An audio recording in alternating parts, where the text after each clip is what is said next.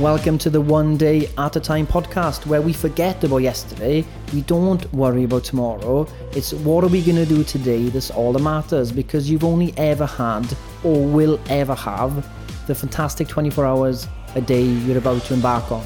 So hopefully this episode is going to give you some daily dose of wisdom that you can take action on today to improve your life. And remember, all it takes is one day at a time. Good morning, you bunch of catastrophizers. How are you doing? And I'm not saying that in a, condescending way. We all do it. We all catastrophize, don't we? We all have something like, we get told something that's really not that big of a deal, but then we build it up in our head to be a much bigger deal than it is. And then before we know it, we're 10 minutes into our rant, and then it's 15 minutes, and then we're texting someone about it. And then before we know it, an hour's gone and our heart rate's elevated and we're thinking, that was all for something so minuscule, it shouldn't have happened. So examples of catastrophizing thoughts is just like, when it comes to macros, right? It is, if you break it down, it is the most simple thing. Hit your macros, all good. If it's not all good and the macros are too high or too low, then once we collect enough data, we'll actually know the answer. But the thing is, doing a week of macros and then doing a check-in, unless you're engulfing 5,000 calories a day without knowing it, you're not going to stray too far away. You're going to be on the right path and it might need some adjusting. So there's no need to panic and worry about if it's too high, maybe it's a bit too low. Let's start collecting data. Let the data guide us, and on the check-ins we can make those changes. And the reason as well, it's like really important actually not to catastrophize, is like, not only does it just waste our time, but it actually stresses us out. Your brain doesn't know the difference between a stressor that's made up in your mind, psychologically made up, than an actual physical stressor. So, if you saw Ryan coming at you on the streets, you'd be scared when you comes out of nowhere, boom, scared. Fight or flight comes in, hopefully fight, and then you knock him in the face and knock him out. Ideal situation if you did see Ryan in the streets. But you'd have that kind of there's a physical thing there to get you stressed, right? But you could think about seeing Ryan on the street and knocking him out, and you could have the same response where you do get that stress. So it's important to actually understand that, because the stress response turns on, and it's not, we don't actually want to use our stress response for really minuscule stuff. Like if you've read the book, The Subtle Art of Not Giving a Fuck, we should only give fucks to things that really matter. We shouldn't just give our fucks away to everything. This, that, and then just ruin our days with giving fucks for everything small. We should refrain from doing that. We should hold them tight and actually only give a fuck for stuff that actually matters, right? Because if you are intermittently getting stressed, so when we talk about chronic stress, like, if you're chronically stressed, you're stressed for months on end, or like long term, or whatever it is. But actually, when you look down into the definition, it's not so much you're literally stressed 24/7. It's that you're stressed multiple times a day, frequently. So it could be that you catastrophize every hour about something. It could be a work email. It could be you could be driving to work, walking to work, lunchtime text, you're seeing someone and they piss you off, and you could be someone that always gets aggravated by it, and you turn her into a mountain, and you do that with everything every day, and you turn a stress response on. Guess who's going to be more likely to eat a lot of sugary and starchy foods? Yes, you. Yes. When we are chronically stressed, the glucocorticoids, which they call little devils, come out to play, right? When we're just normally stressed, this is important. When we just get normal acute stress, or something comes and attacks us or whatever, and we got to turn the stress response on to fight or flight or whatever we do, the digestive system stops, right? Because we don't need to digest when we got to get away for safety. Whatever's in your bowels gets released. So when you've been nervous, do any of you did athletics in school before you were lining up for a 100-meter race? Honestly, I needed to go to the toilet every time. I couldn't deal with it. The nerves were killing me. That's like a stress. You need to get rid of it because you're ready to go. The heart rate goes up. Blood pressure goes up. It's a good response to have when we need it.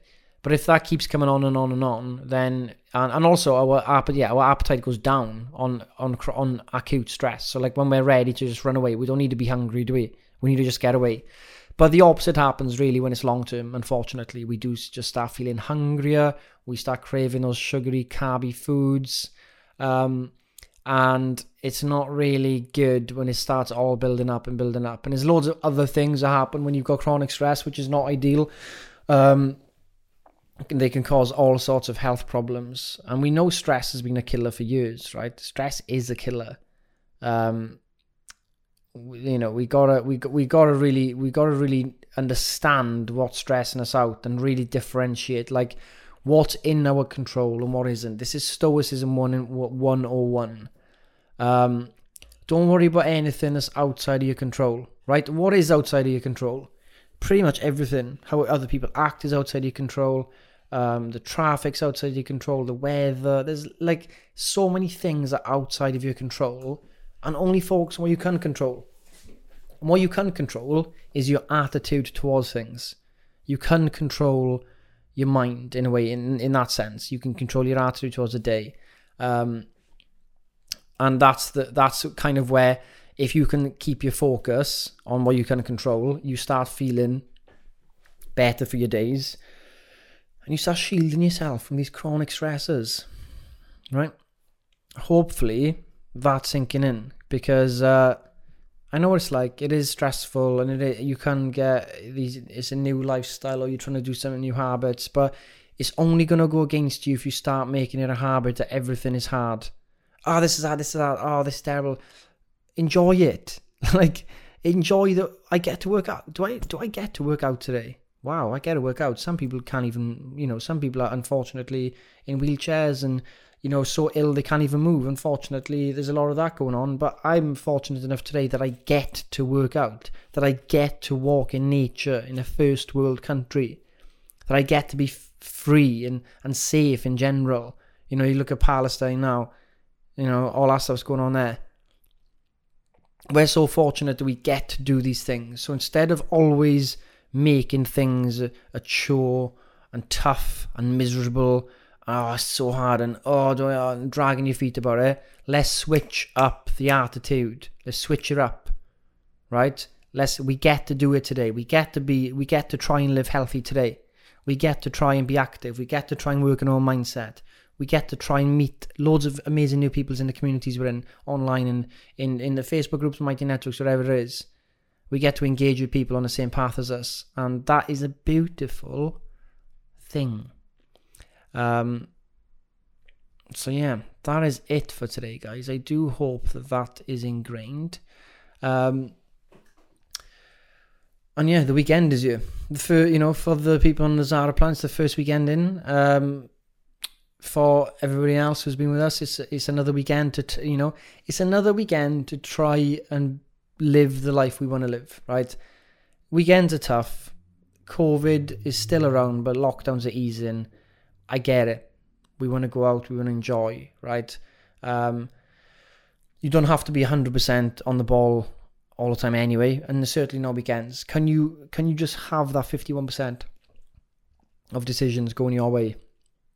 Do you have to have that 7th glass of wine? Do you have to have that extra dessert? Do you have to have that? Or maybe you can cut them out and still have the exact same amount of time. Like, it is not mutually exclusive. People think that for you to enjoy fully, that must mean you must eat everything and drink everything in sight. I don't think we need to redefine that. That is not what living fully needs to mean. Living fully needs to live in accordance to how we want to live. Our goals, in a way, and I know I said before, goals isn't the end goal. It's really the person we want to become. And really, are we living and being the person we want to become on as many days as possible? And that's really where we want to get to. Not so much letting other people dictate how we should behave all the time. Look, my friend came up to London earlier today. He picked one of the other boys up who's working as a fireman in Southwest. Like, we'll pop up to Fulham to see you. I said, yeah, come up. And, I said, look, we'll go to this like Spanish like tapas. It's terrible, by the way. tapas place. The only thing I know, we can sit down outside and it was kind of like umbrellas or whatever. And we sat down and he was like, I'm gonna have a pint. He's like, I'm gonna have a pint. And I was like, I'm on track this week. I'm feeling good. I was like, I'll have a Coke Zero. But do you know what? Do you know the amount of time, the chimp in mind is like, get a pint. Come on, get a pint. You're with the boys. Get a pint. I was like, what is this pint going to give me in this lunchtime meal with two boys I'm catching up with that a Coke Zero wouldn't? I was like, nothing. Absolutely nothing. Just 200 odd calories extra that I would rather save for them delicious strawberries I then engulfed later on. Right? So it didn't make a difference to me. And then, he wasn't like, oh, mate, have a pint. I was like quite surprised. I was like, oh, maybe we're growing up. But yeah, that was just an example earlier. It just always pulls you in. And sometimes you win, sometimes you lose. But let's try and win as many as we can. And we shall win the day. And yeah, that is it. I am back on Monday with more, hopefully, micro wisdom for you to listen to on your walks. But enjoy your weekends, guys. Do enjoy. But today, you got today first, actually. Let's rewind a bit and let's not think about weekend yet. You got Friday to live. Live your Friday, enjoy it, have a good time, and I'll speak to you next week. And that's it. Thank you for listening to the One Day at a Time podcast with your host, Golf Lear. Hopefully you understood something I said. I hope that some wisdom kind of distilled through into your mind. And I want you to now action it today. I don't want you to think about tomorrow. I don't want you to think about yesterday. I don't want you to think about leaving a review on this podcast. I don't want you to think about going to another website. What I want you to do is, as soon as this podcast ends, you will take action and make the most of today. Ground yourself today. Follow the One Day at a Time philosophy and your life will change.